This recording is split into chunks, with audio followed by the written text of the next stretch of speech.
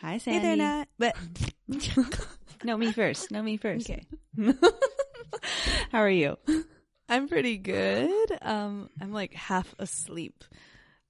I know it's 11 o'clock. I know it's 11 o'clock, but I'm like a little, I don't know. I've just been in my head all day. I haven't talked to anyone. Oh, yeah. I know it's like when you, go about your day and you haven't like interacted with a human being and the first time you're a little overexcited or weird. Like I've done that. I mean, you're normal, but like gone to get groceries and then like talk to the clerk way too much. That's so funny. I've been like, have you seen this kale? It's unreal. Oh my gosh. Yes. Anyways, no, I totally get you.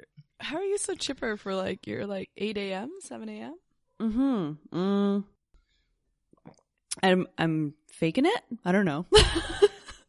No, well, it is bright here. I did wake up like, I mean, Eric and I are exhausted. We're recovering from the renovation, which we're done now. But I did have to like peel myself out of bed at 7:30, 7:45. I was kind of laying there. I was like, okay, seriously, get up. Like, thankfully, all I have to do is open my computer and plug my mic in, put my headphones on, and told Eric to like do something. I was like, you have to Get lost. I don't know. Like I think he's in the house somewhere. He's downstairs. I'm like, oh, you can still sleep, I guess. It's really weird for him to sleep that late. Like you're just gonna have to sleep through me talking, so put some earplugs in. But yeah, it is super, super light in my apartment, like ridiculously bright, but I can tell that I'm tired because I've slept through it. Until my alarm went off, but yeah, you guys are still recovering from all the renos? Yeah, big time. Yeah, it's going to take probably the rest of the month to feel like a normal human being. Yeah.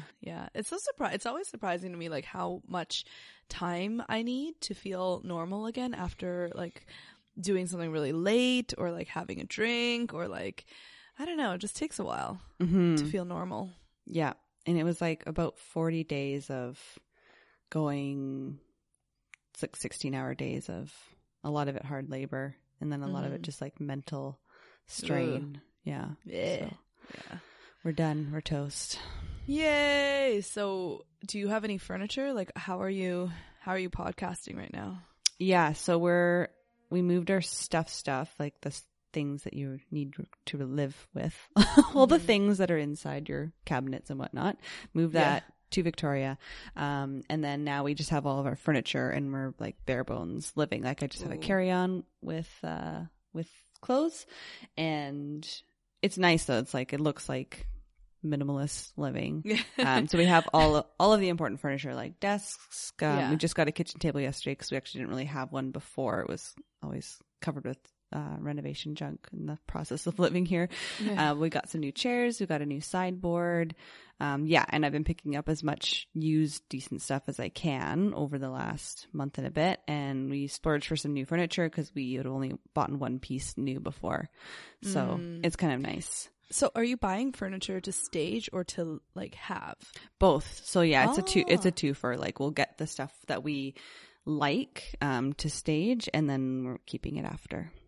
That'll be our new furniture for ever from now. Yeah. That's awesome. That's like the fun part. That's like, oh, well, now we can shop and just like, this would look good here, and just like pillows and colors. I don't know. That part's more fun. It's a lot better now, and you don't have to do it for 16 hours a day. You can just like do it for an hour or two and then go for a hike. Like a normal person. Yeah. Oh, that's awesome. Yeah.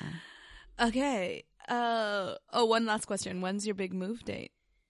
I don't know for sure. Well, the thing is, like, we're going to Calgary at the end of the month for a week for a wedding and to visit Eric's family. So we actually bought our flights out of Victoria, so we have to go back to Vancouver. Our place is going up for sale on, I think, the 22nd or 23rd. That's the Saturday, not the last one, the second last one, I think. I don't know. Anyways, near the end of June. We're going to have to go back to Victoria for a night and then fly out of Victoria, and we're accepting offers like that Tuesday that we fly to Calgary for our place if there are multiple offers. So we'll be doing that discussion then. If that's the case, if hopefully someone wants to buy our place. And then once it's the date for the sale is set, then we'll have to come over again and get all of our furniture.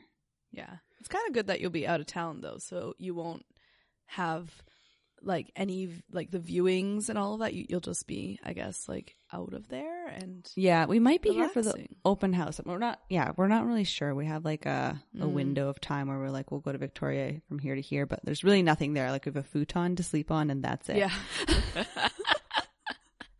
Well, you'll have each other. Aw.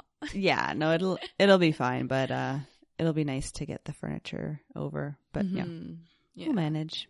Yeah, eventually. Yeah, so it's kind of like still things are up in the air, but there's still like a feeling of closure just having finished working with power tools. Yeah. I guess. Oh, that's so good. That's awesome. You guys, I'm sure you guys did like an amazing job. You should send some pictures over to like Instagram and just like update us all. Yes, I will. I just bought a bunch of plants yesterday. Oh, because it looked a little bit lifeless, and there's just like some accent type things that we're looking for, but definitely like at the very least when we get photos done next week for the listing, I'll put those up. They'll look good. For sure. Plants make such a big difference. Yeah, they do. Yeah, I have a ton of plants. I love plants. I didn't know the snake plant was like such a good air detoxifier. Yeah, so it's snake plant and the peace lily, and there's a certain type of ivy.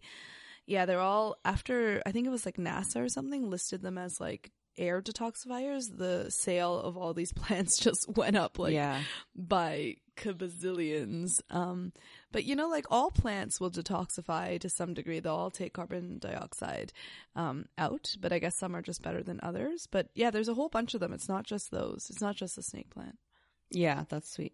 I might have to ask you. I might have to ask you what I bought, so I might send photo, or I will ask you or Instagram people, because I just went to this girl and she had so many gorgeous plants. She I think she like starts growing them and then sells them at a certain point, and they're really good condition. Yeah. And just be like, what are these? Like, when should I water this? there is like an app for that. There's an app. I'm serious. So like, oh really? Yeah, you can like take a picture with your phone, and then I don't know what it is. My boyfriend has it, but yeah, and then it tells you this is an aloe, and then you can go look up like the scientific name and what it needs and everything. But honestly, I don't know if I'm the right person to ask. I just got a couple of air plants and they look so sad. They're like, they're so sad. They're like crispy.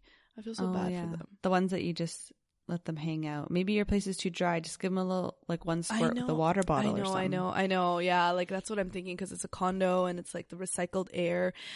Even though we try to open the windows and stuff, it's like mostly still that recycled, dry, dusty air. So I've actually been like soaking them in the sink in like a big thing full of water. Like I just fill the sink with water and I soak them. But I've been doing that almost every day, and they're still kind of crispy. Maybe they just need to take some time. I don't know. I need to give them to like a plant doctor. My boyfriend's dad, like just anything he touches will grow. So I think I'm just gonna like hold out, guys. Hold out. I'm taking you to the doctor. Yeah, I'll take you over to my boyfriend's dad, and he'll make you guys live again. I'm sorry. I love like the people who are plant whisperers. I just never had the opportunity to, and it's always been my goal is to, well, like I feel like I can do food gardening because I'd be really motivated. Obvious reasons. Will you guys have a garden in the new place? No, we just have a patio, and you're not allowed to do anything fun on it. What? Not even like a potted plant? I don't know. Maybe you could do plants, but it's. Yeah, maybe. There's so many rules. I have to look at it. It's like no furniture, no bikes, no barbecues. Wait, okay, no furniture. Like not I even think it a said chair? like no furniture, but I've seen other people's patios. They're filled with crap. That's so weird. How can you say no furniture on a patio? I don't know if it's like fire hazard reasons. Then why is there I don't get it. No, it's very upsetting. So weird. I'm putting furniture out there. I'll put some potted stuff, at least herbs. Yeah. Bigger. Oh, I grow tomatoes. This year we're growing tomatillos, and we're going to try to grow a eggplant. So nice. It's okay. You just need like a pretty decently sized pot. That's all. Yeah. I tried when I lived in Waterloo and I was doing my master's there. I had gotten some bigger planters. We had a larger patio, like longer. And I planted a bunch of stuff, and the squirrels were on the 4th floor. They like climbed up and they dug up all my seeds. Oh, those little shits. Yeah. I don't know if I told you that before. They really pissed me off. They smell the fresh turned earth. That's and why they you think need a like dog. they've hidden something. Yeah, Yeah. that would have been nice. Yeah. Like my dog will like run to the door when she sights like a pigeon or something. It's like barking her head off, like, get the fuck off my lawn. Get the fuck off my balcony. It's like, yeah, that's right. It's right, pigeons. Don't you eat my tomatillos. I'll fuck you up. What floor are you on? Are you like on the 20-something floor? Yeah, I'm 20. So we don't get squirrels, but we get pigeons. Oh, wow. Oh yeah, yeah. The pigeons are like drawn to my balcony because my balcony's so colorful. And they'll eat your seeds or your fruit or your veggies? Oh, Or do they just I F don't know. with it? When I see them, I don't let them like touch anything. Don't and then give me and them a my dog chance. go out there and we're like yelling. But we do it together. I feel like they would eat something if they had the chance. Or kind of, I think so.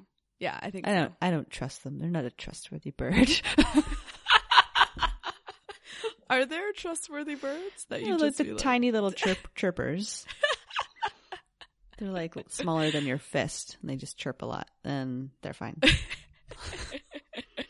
I feel like this is all like totally unbased in anything real because I feel like any bird given the opportunity would just like snatch the sandwich out of your hand. Yeah, that's true. You know, any birds will eat a crumb. That's true because they eat Yeah. bird seed. Oh, little shits. They eat seeds. That's what they do. They want to They fuck your do. garden up. All of them. Don't trust them. Okay, let's get to talking about real stuff. It's been like 11 minutes of just I know. Sorry, crapping guys. on birds. I feel like everyone will agree, right? Something like that. The people who've stuck by this far will agree. Yeah. Yeah. Okay, Oh, yeah. what are we talking? One more brief thing. Yeah. Hero, who was on a couple of weeks ago, said a friend of his had a problem giving us a rating on iTunes because they said our podcast was like not updated past April on iTunes. And I looked on mine, and I not just my computer, like I went to the store on iTunes, looked up the Yoga Addiction. You have to click on podcast, not just the episodes that come up, and they're all there, and you're able to give a rating. So I don't know if anyone wants to check on that for us. That'd be great. And if you do like find that, yeah, you only see like 7 or 10 episodes, can you send us either a message through our contact form on our webpage, which we always link to, or you can send us a message on Instagram. That'd be really helpful because I can't see through anyone else's computers. Like these people, there's like 1 or 2 people that said they had an issue, and was like, okay, well, I can see, so I don't know what to do. But yeah.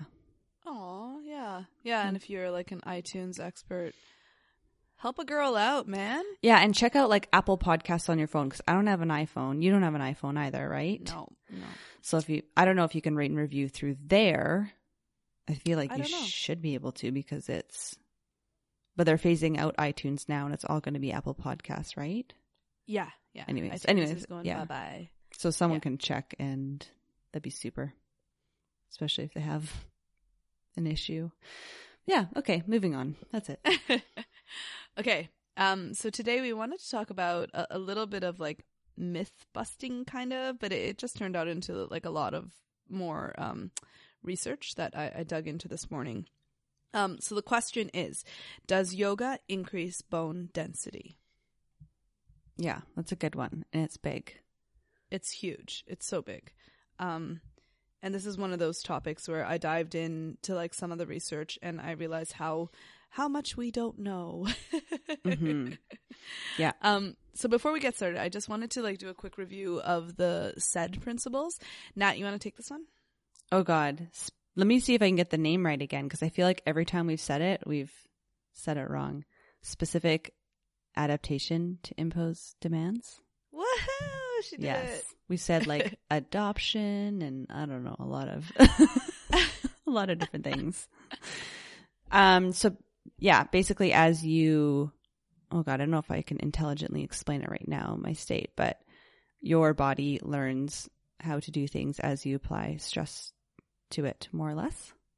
Yeah. So that's the whole adaptation. And there's like a little like method on how to physically actually do that. If you listen to that podcast, which I think is episode 5, there's like a more structured way that coaches and trainers will put the body through stress to have it learn.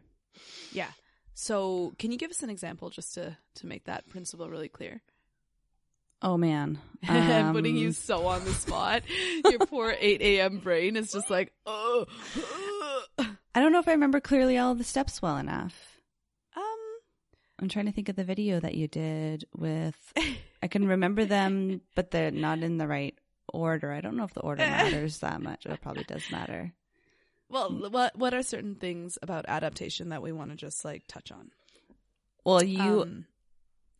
Okay, so I'm going to do them as they come into my brain. So this is not the correct order. That's fine. Repetition. Okay. So doing it more than one time. So your body, otherwise it's like a one-time thing that your body never learns. Yeah. Doing it very simply in your body first, and then working towards more complex. Doing one side, if you're doing a certain motor skill on one side of your body. Oh no, or was it the other? Was it go two sides to one side, or was it go one side to two sides? I think it depends. It's like if you're gonna run, are you going to hop on one leg before you run, or are you going to run before you hop on one? I think it depends on the task at hand, but I think like simple to complex is generally what we want to convey. Yeah. And that might change with the one side or two sides, which you start in. Slow to fast. Yeah. And I'm trying to think of what else there was. What else was there? I think that's the main gist of it. Yeah. And I think one of the big things is to allow for a lot of time for adaptation. Adaptation. And in today's episode, we're talking about bone. It's not going to be something fast. Now, this is something pretty interesting, that bone actually resorbs faster than fascia. So bone is a faster tissue than fascia is, if you can believe it. So a bone will heal faster than the fascia around it may heal or may fully get back to normal. So when you think about it in that way, bone is not, it might not take as long as something else, like just because the Raptors are on an Achilles sprain or an Achilles rupture. Did you see that, by the way? What was that on Monday? I think it was Monday. It was Kevin Durant and his friggin' that just I didn't know that's what it was. I just knew it was ankle. I didn't know it was Achilles. That sucks. Yeah, because that's a big like sheet of fascia. Yeah, so that takes a long time. But he'll have like the best of the best working on him. So he's just not going. He's not going in for the game tomorrow night. Oh, of course not. No, not with the. Well, it depends how bad it is, I guess. But I don't think he's. If it popped off, ugh.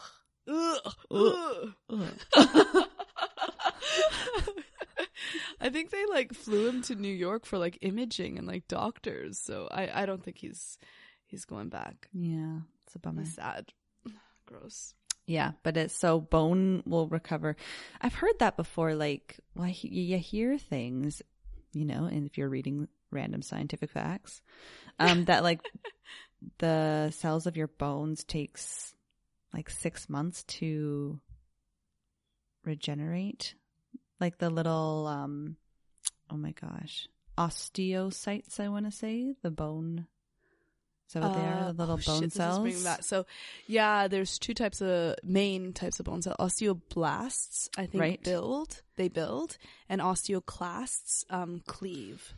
Okay. Holy shit, I can't believe I just remembered that. This is like 8 years ago. Holy cow. Yeah, osteoblast sounds better than osteocyte. I'm sure there is an osteocyte, but I don't know if that's a cell or... I think it's a cell of some sort. Who knows? Maybe it's just is like a Latin word for cell, but I think it's osteoclasts because they cleave. So they take away bone.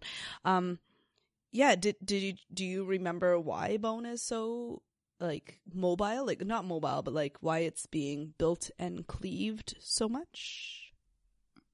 No, but I would I don't know why, but if I were to just think about it, is it because of the stress that we put on it? Partly, but it's also calcium is like bone is one of the main things is calcium in bone, that the mineral that makes it so hard. Calcium is like a hugely important molecule within the body. So tons of processes from your urine to your cellular functioning to muscle activation to brain firing, neuron firing, all of that depends on calcium. Well, a lot of it depends on calcium with imbalance with other ions, with other molecules in the body. So your deposit of calcium is your bones, and that's what your body will take when it needs it, and it'll just put back when it doesn't need it, like a little bank. Oh yeah. Okay. So this is really interesting. I do know something here, and I'll check it and clean it up and say this again on another podcast. But the gist of this is when you're really stressed out, your body uses magnesium, like a ton of magnesium. And this is what my kind of understanding, again, it might not be 100% correct, but your body needs to use magnesium with calcium, I believe. And it will always have it in the correct ratio in your blood. So if you do a blood test for magnesium or calcium, I think they always come out level. It's why you need to do, for your health, if you're looking into stress and stuff like that, a hair tissue mineral analysis, because it shows up in your hair, the imbalance, the ratio, but it will pull it from your bone. So this is really important for people who are stressed out all the time for depleted calcium in your bone and osteoporosis risk. Yeah. I'm pretty sure that's like mostly right. That sounds right. I mean, like blood levels of calcium are far more important for the functioning of day to day of your body than the calcium in your nails, bone, hair, skin. Like all of that can be decreased without killing you. Whereas the stuff in your blood that flows through every cell, and that creates the functioning of your brain and body. That's super important and protected by the body. So yeah, it'll take it from the bone. This is actually really interesting because like a lot of the studies that you looked up, and I'm not going to lie to everyone, I didn't look up any studies. This is more Sandy's topic. But have to deal with resistance training from what I saw for the most part, or movement of the body and how that affects bone density. But in yoga, like if you are working with the nervous system and you're reducing your stress, you're then putting more calcium back into your bones. That's going to have effect on bone density.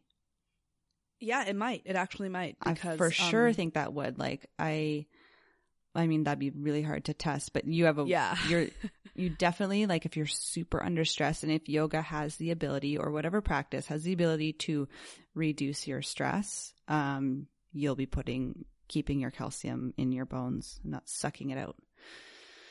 Yeah, that's cool. Yeah, that absolutely makes sense. Yeah, and I think that's one part where diet might have a big impact. If you're so depleting your bones, then yeah, like dietary calcium might actually be able to translate into going into your cells and preserving the calcium that's in your bones. So yeah, it is cool, right?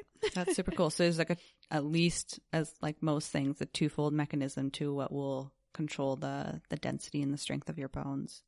Yeah. So the other thing I wanted to talk about was the peak bone mass. So I think most people understand that as a part of the aging process, our bones begin to get frailer, and it's a function of decreasing hormones. So estrogen for women is one of the very protective ones for bone calcium density. So it helps us just keep it in the bone. So as you get older, especially after menopause, that's going to decrease. And then bone density after menopause, it's not like a linear curve from there, from what I understand. I believe it's like a parabolic curve downwards. So it's like an exponential curve downwards.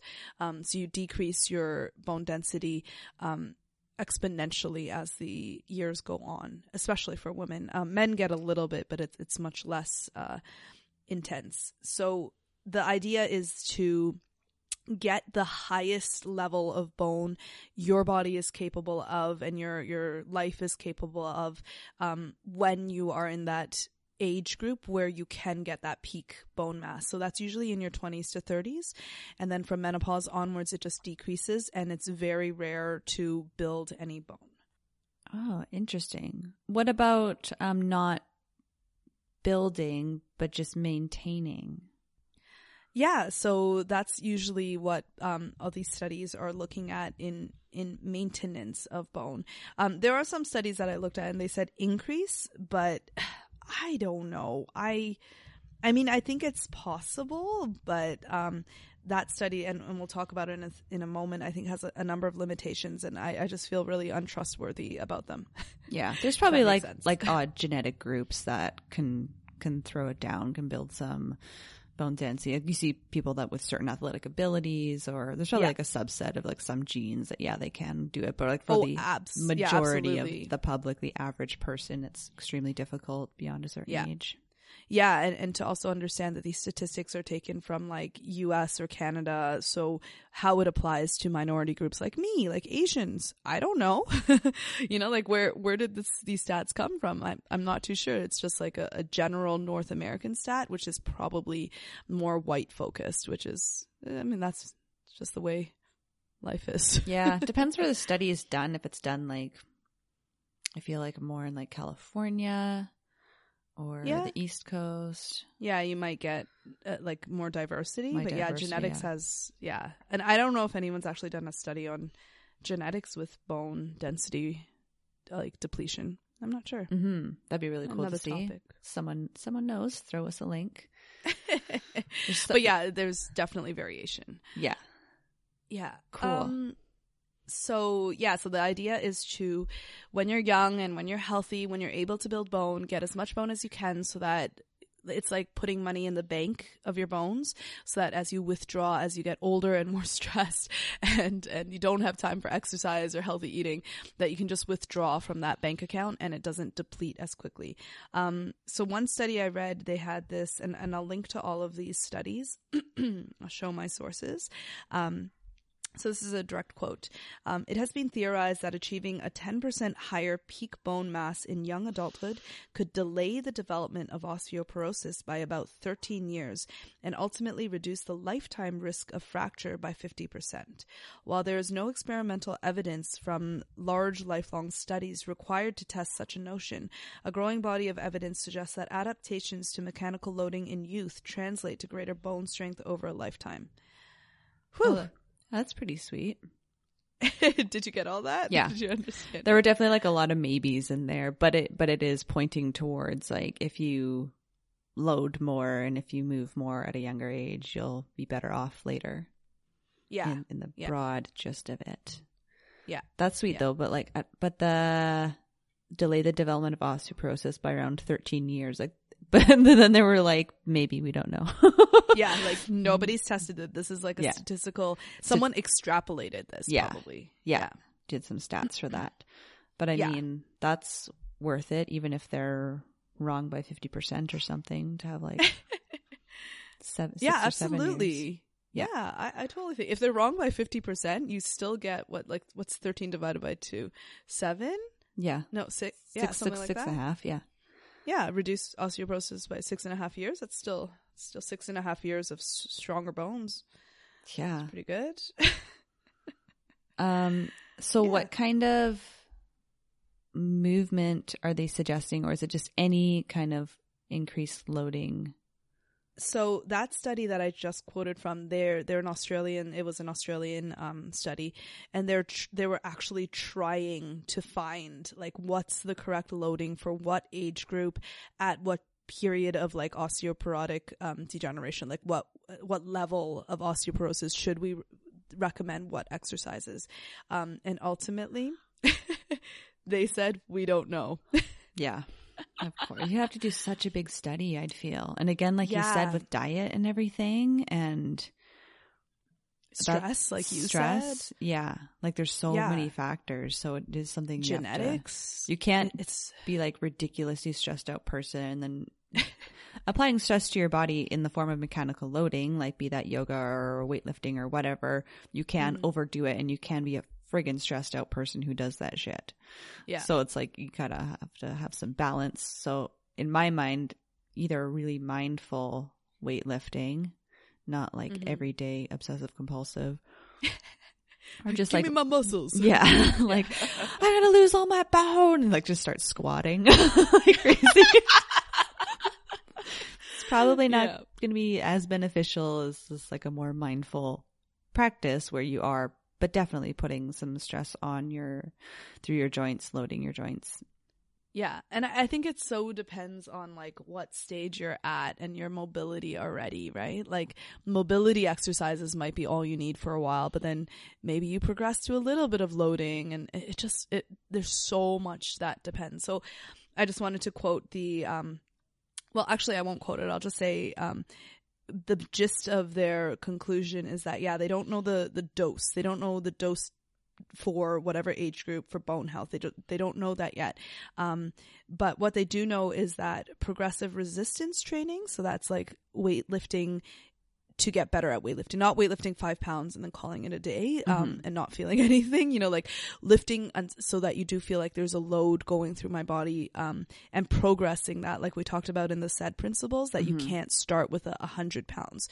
You have to start with the 5 and work your way up, but you also can't stay at the 5 forever, because then that doesn't give your tissues a chance to get better, right?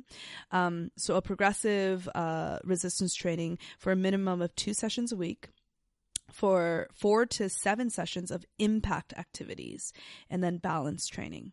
So those are the 3 things that they determined is good and really not, I guess they're optimal for bone health, but in what combinations and at what dosage, we don't know yet, if that makes sense. Mm-hmm. Oh, the impact training is really interesting. Yeah, isn't it? Yeah, I like that.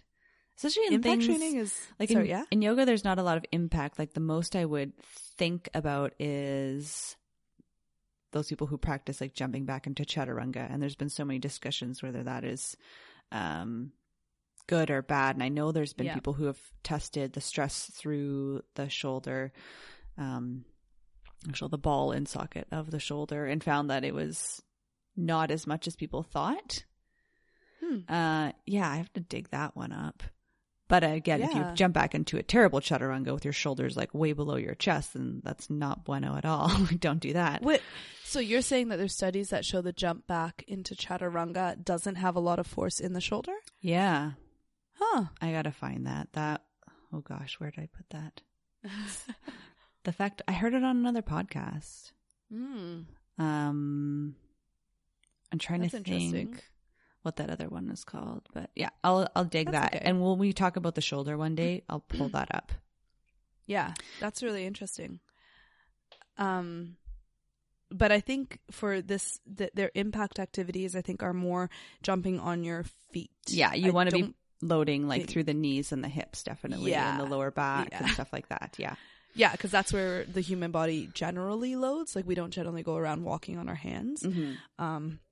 And so impact activities, again, you have to understand that this is going to be a very wide range. So for some people, walking is an impact activity. Yeah, I never thought of it like that. Yeah, like walking for some demographics is impact. And then for some other demographics, it's like shooting hoops, like actually jumping for a basketball. That's actual impact, whereas walking doesn't provide the sufficient stress for adaptation, if that makes sense. Yeah. Yeah. So again, it's one of those things where everything depends. And it's really, it just depends. Yeah, totally. And then being like the balance in there as well. Cause I was thinking about how much to stress your deeper set of muscles, the stability muscles that are closer to the joint itself, which help to kind of position your joint more centrally, especially when you're talking about the ball and the socket joints, such as the hip and the shoulder, so that when it moves, it's not pushing against one side of the capsule or the other. So it keeps it a little more centered when you have that integrity of those deeper muscles. So I think it's important to use balance will definitely work your stability muscles, like literally stabilizing you, balancing. Yeah. But then also the larger muscles, because from my brief semester in mechanical engineering, if I learned anything, it was about torque. So like force applied over a distance. So probably your longer muscles, ones that are literally longer in length, pulling on, depending on the orientation of your body, like those longer ones pulling up on the origin or the insertion, will cause greater force overall, like a greater torque, greater pull because of the distance, that the length of them. Right, because they're longer. Yeah. Which will wait, what was your point? Basically if if the muscle's pulling more, like has more torque, your bone is resisting to that. Yes. And that's where it strengthens. Yeah. So that's basically, like you just explained, how bone develops and grows, and how we put calcium into the bones anyway. It's through that stress of the muscles pushing, pulling, torquing, so maybe a little bit of twisting through them. All healthy stresses, but it just sends a signal to your body that the osteoblast should go and build this bone because it's being stressed. Mm-hmm.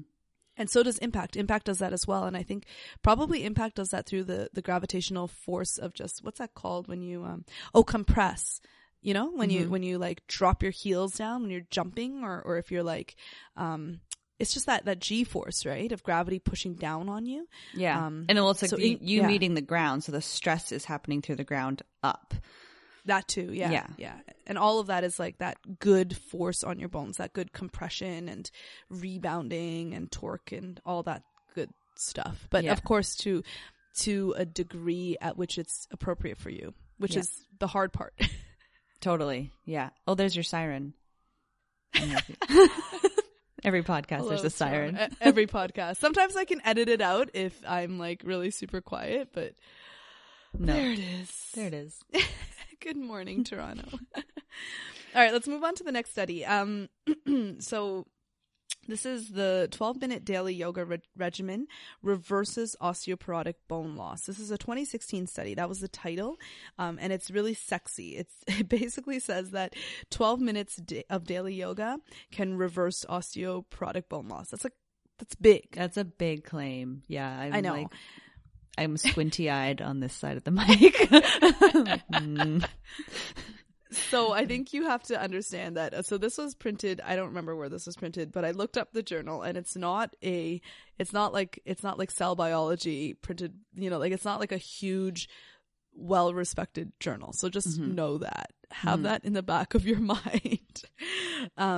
And what they found, the other reason I don't like this journal, this study, was because it was done through like an online survey system. So they recruited like 700 people, and only 200 became like compliant with all of their I know, right? That's like a huge loss of people.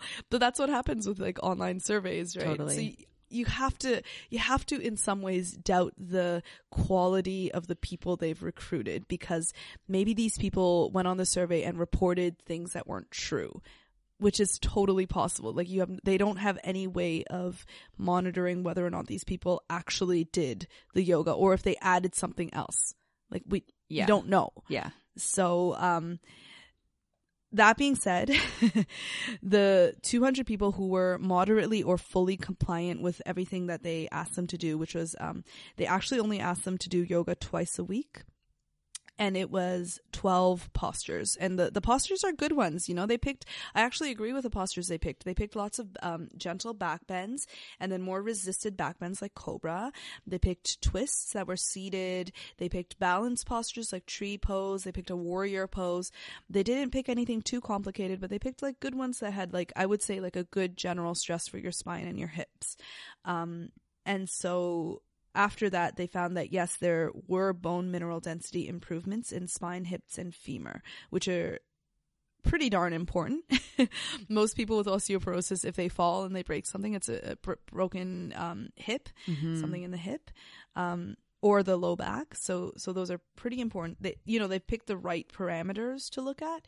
I do doubt the quality of their results. Yeah. Yeah, the online scenario is like, it's really easy to lie online and just be like, I totally did it twice a week. It was like, oh, maybe that was last week. Oh, whatever. Yeah. And what if some of them, like think about the people who sign up for an osteoporosis online study, like maybe they already have a family history of osteoporosis, or they already have osteoporosis. And what if their doctors prescribe them weight training in conjunction with this? Yeah, that's true. like So we don't know, right? Or if they just like heard through the grapevine, or they watched like a Dr. Oz show and they're like, I'm going to take up weight training anyway. Like, what if that was the thing that improved them? You don't actually know. Mm-hmm. You have to really do it in a good bubble and consider all that stuff. To conclude that yoga improved their bone mineral density, you have to take away anything else that might have improved their bone mineral density. Yeah. And then talking like, again, like, so even if that did work for those people, like even if it did improve, you would need to change the sequence over time, because like you say, like yes. you're needing to like progress. You need to maintain the level of stress. Your body's going to figure out that you're putting stress on the bones, and for them to get stronger and stronger, you need to put more load, more resistance against them. So you will need to change that. That's like one area where I see yoga, of course, like it would have some benefit for people up to a certain point, but then there's, and we've all experienced this, you get that familiarity within your body of all the postures, and your body just kind of will go into it. Sometimes it's even like more work to turn those muscles back on because you've gotten that range of motion. Mm-hmm. But it's trickier to find such a load on your joints after you've learned it. Yeah. So you might at some point need to bring in the weights. Yeah. Mm-hmm. And so that leads to the whole thing, like, you know that those programs with like yoga with weights? Yes. What do you think of those? What's your opinion? I think it all depends on intention there. Did you do one with me when we did our cadaver training? My God. Yeah, we did. We totally did. Yeah. We don't have to talk about like who it was through or whatever. But yeah, there were some weights, and I didn't enjoy that because of the speed and the almost like the aggressiveness and the excitedness of the class. I think like you could very easily, if you have a couple weights in your arms and you're in Warrior 2, right? Or in your hands rather. If you're not doing that intentionally, you're going to be using your neck, your traps a whole lot rather than your deltoids and the muscles that stabilize your shoulders. So if you're just whipping your arms up and down with a couple weights and being like, yeah, I can go with the 5s instead of the 3s, you're just using your neck, right? Yeah. So I think there has to be an intention to use specific muscles and do a certain thing, and at a speed where people can get it in their body and talk about like, you want these muscles to turn on, so use a weight until you get that and then go higher. Which is why, like I'm kind of against it, because I feel like for most people, you won't be able to concentrate properly. For like me, I can't concentrate properly on it. That's why I like to, like, if I'm going to do weights, I'm going to do them separately and not mix them with yoga poses, so that it's just like another thing. You know, it's like it's its own thing that's really good for me. But I'm going to concentrate on the form a lot. Yeah. I'm going to concentrate on where I'm supposed to feel it a lot, and not mix it up with a Warrior 2 legs, not mix it up with like chair legs or like balance, you know, just do that one thing, because it's so hard for me to focus on everything and be good with everything all together. Mm-hmm. If that makes sense. Yeah, I totally get that. I think like if you did maybe privates or one-on-one and you're working on a specific group of muscles or muscle that's kind of dormant and you're trying to turn it on, and you could isolate if you felt like weights, like really light weights were helpful. Maybe over time with that one student, like months and months and months, then you could integrate the two just to teach the body to do the two different things. But I wouldn't certainly start out that way. Yeah. I think it's also like a really good time just to like refer out, just to like, you know, get some good personal trainers who you trust and who know how to like turn on the medial hamstring, and be like, hey, can you work their medial hamstring so I can like help them feel it in other positions? Mm-hmm. If that makes, then we can build the awareness where you build the strength, and it works together, right? Yeah. No, there are definitely some good groups of physios. And I want to say like, what are they called? Not exercise scientists, but personal trainers. Yeah, personal trainers. There's another group. I'm sorry, I'm gapping. It's like an athletic something in Canada. You can actually write it off. Oh, kinesiologists. No, those two. I think you can write this off. Oh my God. It's like literally like athletics something. I don't know. Anyways, What? I was like, maybe I should do What, that. that you can write off? Like you can say is like a expense? Well, people can get it paid for through their healthcare, basically. I think it's like an athletics something. But anyways, those people. Yeah, you gotta look it up. I'll look that up. What? Okay. I don't know what she's talking about. Yeah. That's okay. Yeah. But those people also would be able to help. But yeah, numerous people could kind of help, like refine and target, and then you could work with them whether you use weights or not. Yeah. Yeah. So there's two more studies that are pretty interesting to look at. That, you know, every study has its sort of drawbacks, its limitations. But this one actually looked at Ashtanga. So it's a 8-month Ashtanga yoga intervention, looking at bone metabolism. So the osteoblasts versus osteoclasts sort of idea. And so this one, I think, is important to mention. It was done on premenopausal women, so women who have not had that dramatic decrease in estrogen yet.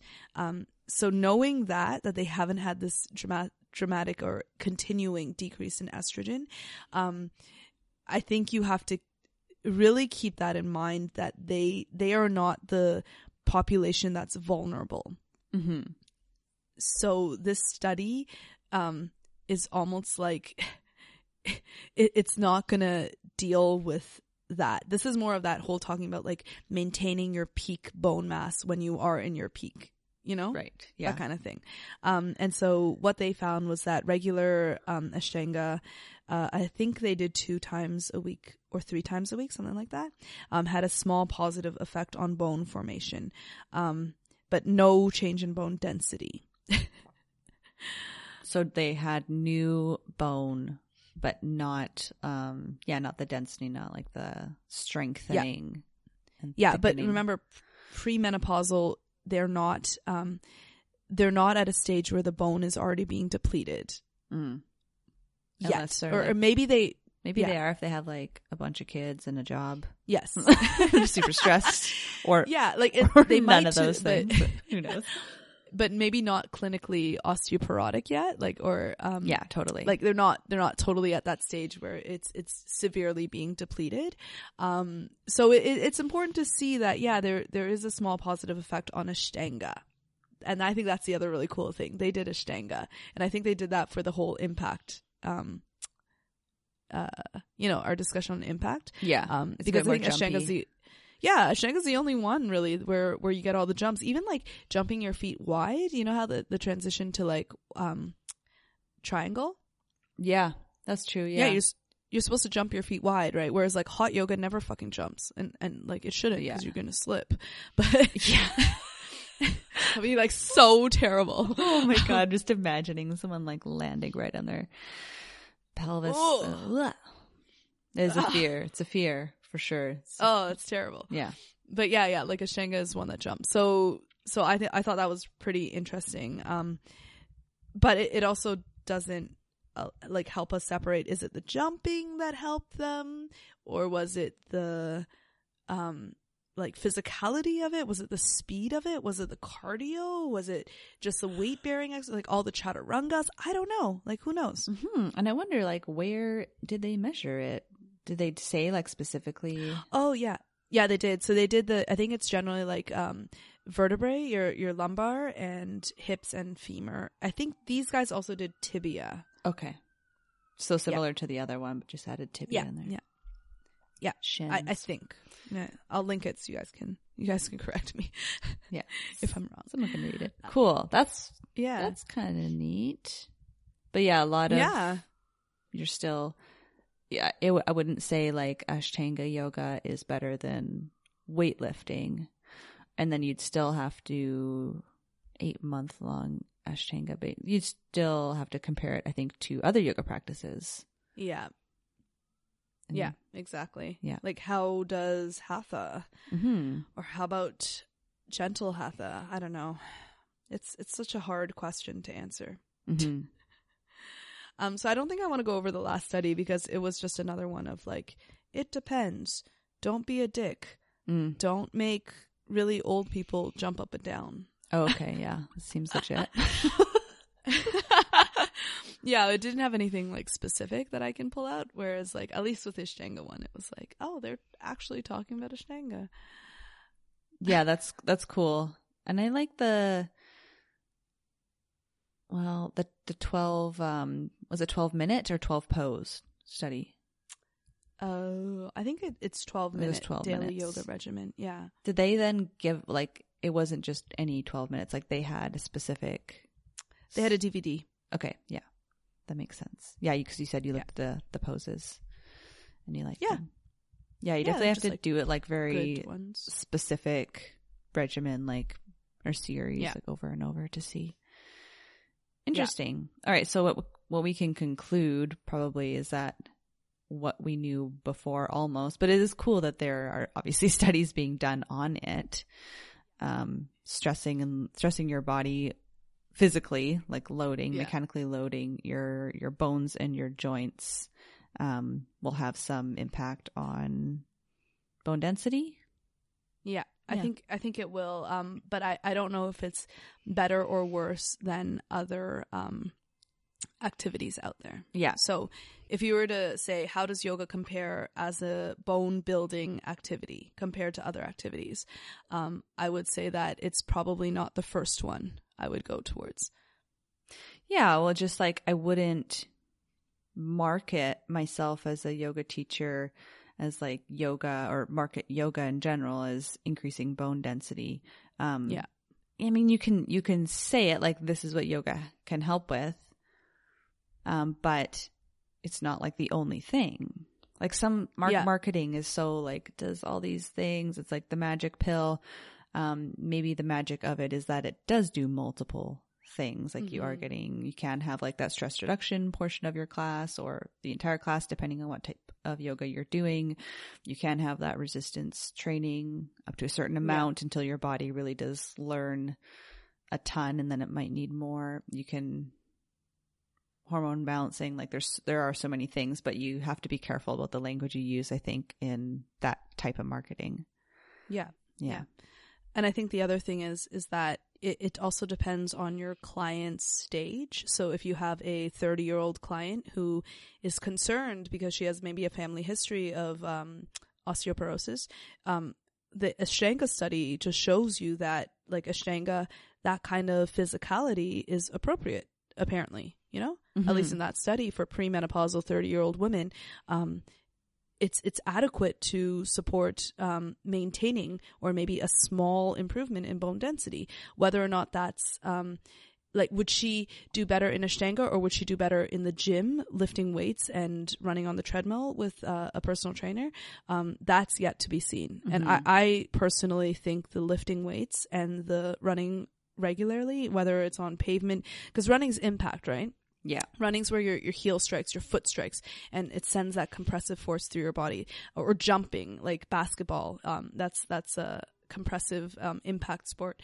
That's going to send, for a 30-year-old woman, a really good amount of stress through the body to maintain that kind of bone building. So I think I would send her to the gym, whereas, you know, like an 80-year-old who no longer jumps, you know, there's no jumping happening here. Elasticity has decreased a lot.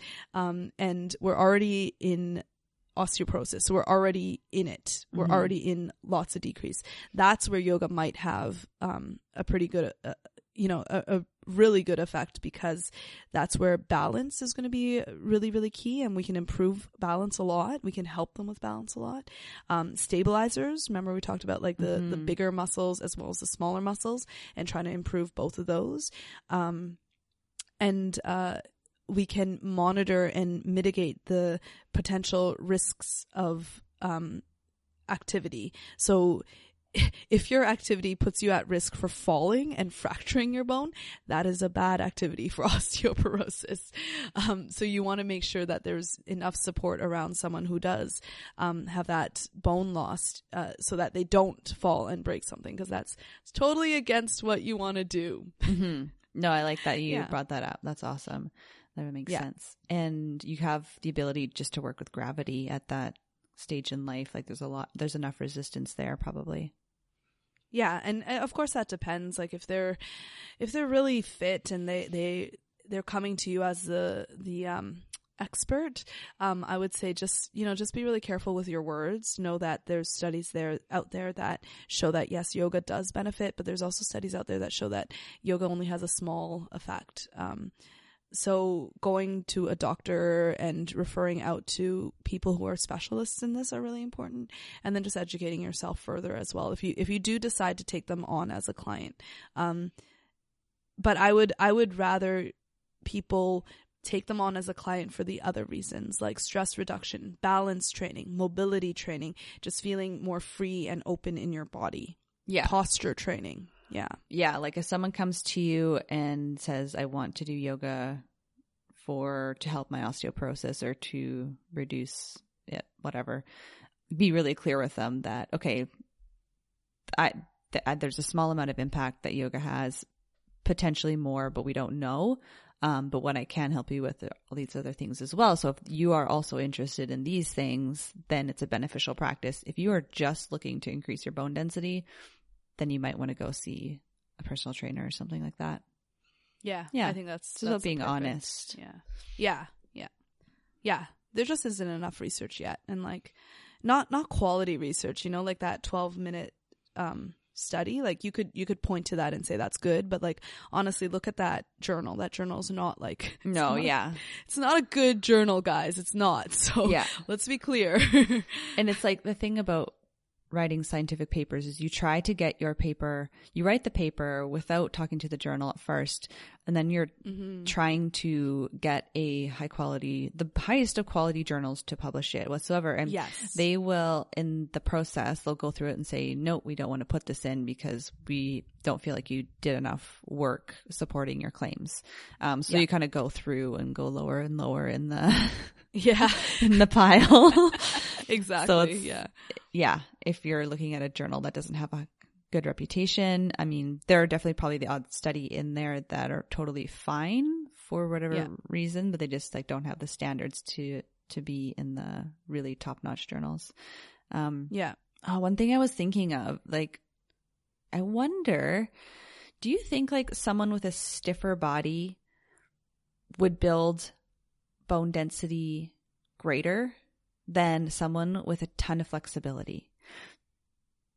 I'm kind of wondering, because if your large muscles are kind of trying to pull you into position, they're pulling, I wonder, like, if someone, I'm sure the exercise scientists would like measure the amount of force through the muscle or something like that, like the torque being pulled onto the bone. So if you're really stiff, like, some people have to work so hard to try and get into a shape or bring some sort of curve into one part of their body. If you're really flexible, you have a little bit of pull in your muscle, no resistance, you just go. So there's not as great of a resistance.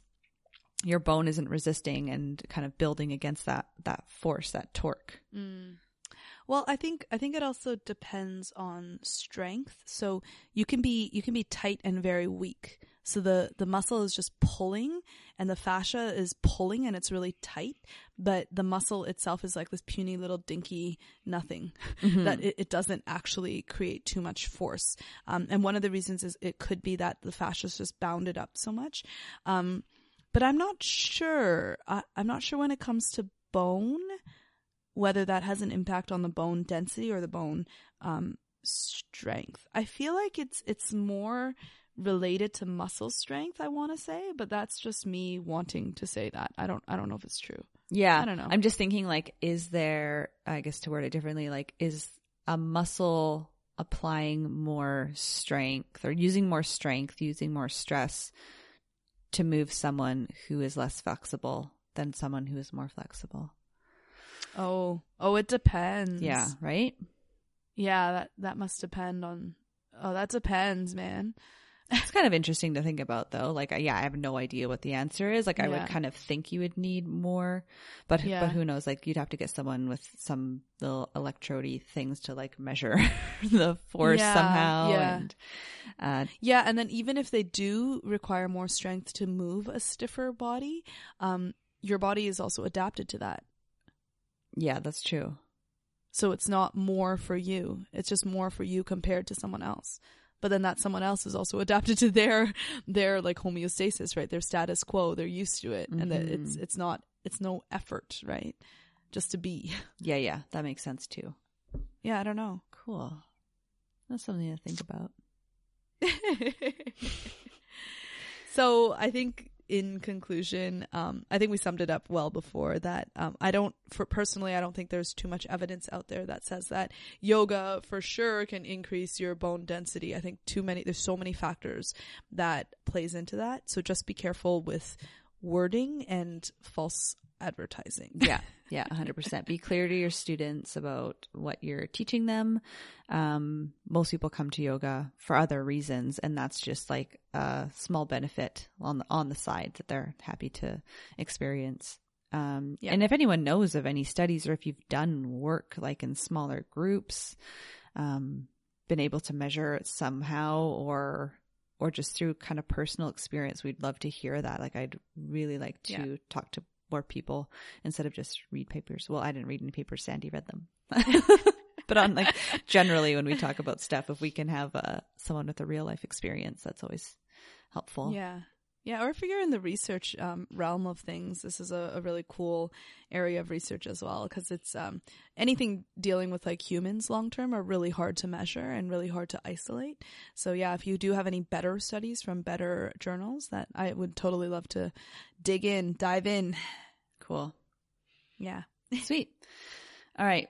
So before we sign off, I will reiterate to you guys, if you've missed that, we have a 10% off the Wanderlust Festival events for the year of 2019. That's still ongoing. So if you're thinking about your summer especially, and you want to kind of get out and go to one of the festivals, either the 108, the Wanderlust 108, which is, I think it's a 2-day, or maybe it's just a 1-day usually. Anyways, I don't know. Brutal. I know the other ones are 4 days, and that's like what I would go to. 4-day, doing yoga and doing things related to yoga and listening to talks from specialists, sup yoga, flying around in aerials, all the good stuff. Anyways, you can get that link from us. Go do it. Go have fun. Yes. Wanderlust is so worth it. I love it as a summertime activity. Okay, the other thing that we have for you is this RAD link. RAD rollers are tools for myofascial release that we really, really love. And actually, speaking of like older generation, myofascial release for the older generation is so nice. And RAD just creates these tools that they have like a softness to them. They're not like super duper tough and rigid. So for those softer bones, like the softer tools are so good to release the muscles without harming the bones underneath. So like definitely check them out if this is a population you're looking to work with, or even if you just have like really tight knotted areas in your own body that you want to get to. They create very special sizes of their tools and shapes of their tools that you can sort of get into all of the spots if you know how. Mm-hmm. Yeah. So that link is going to be up there.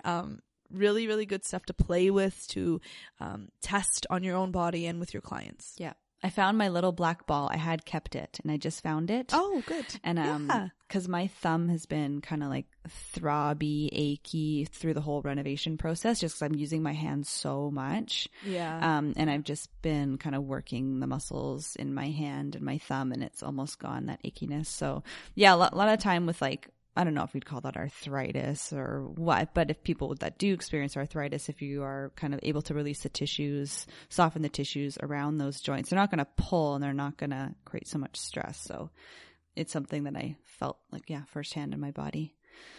Oh, it's the best. That little ball is magic. Glad you got to release. Yeah. Me too. All right, guys. Thanks so much for listening. We'll talk to you soon.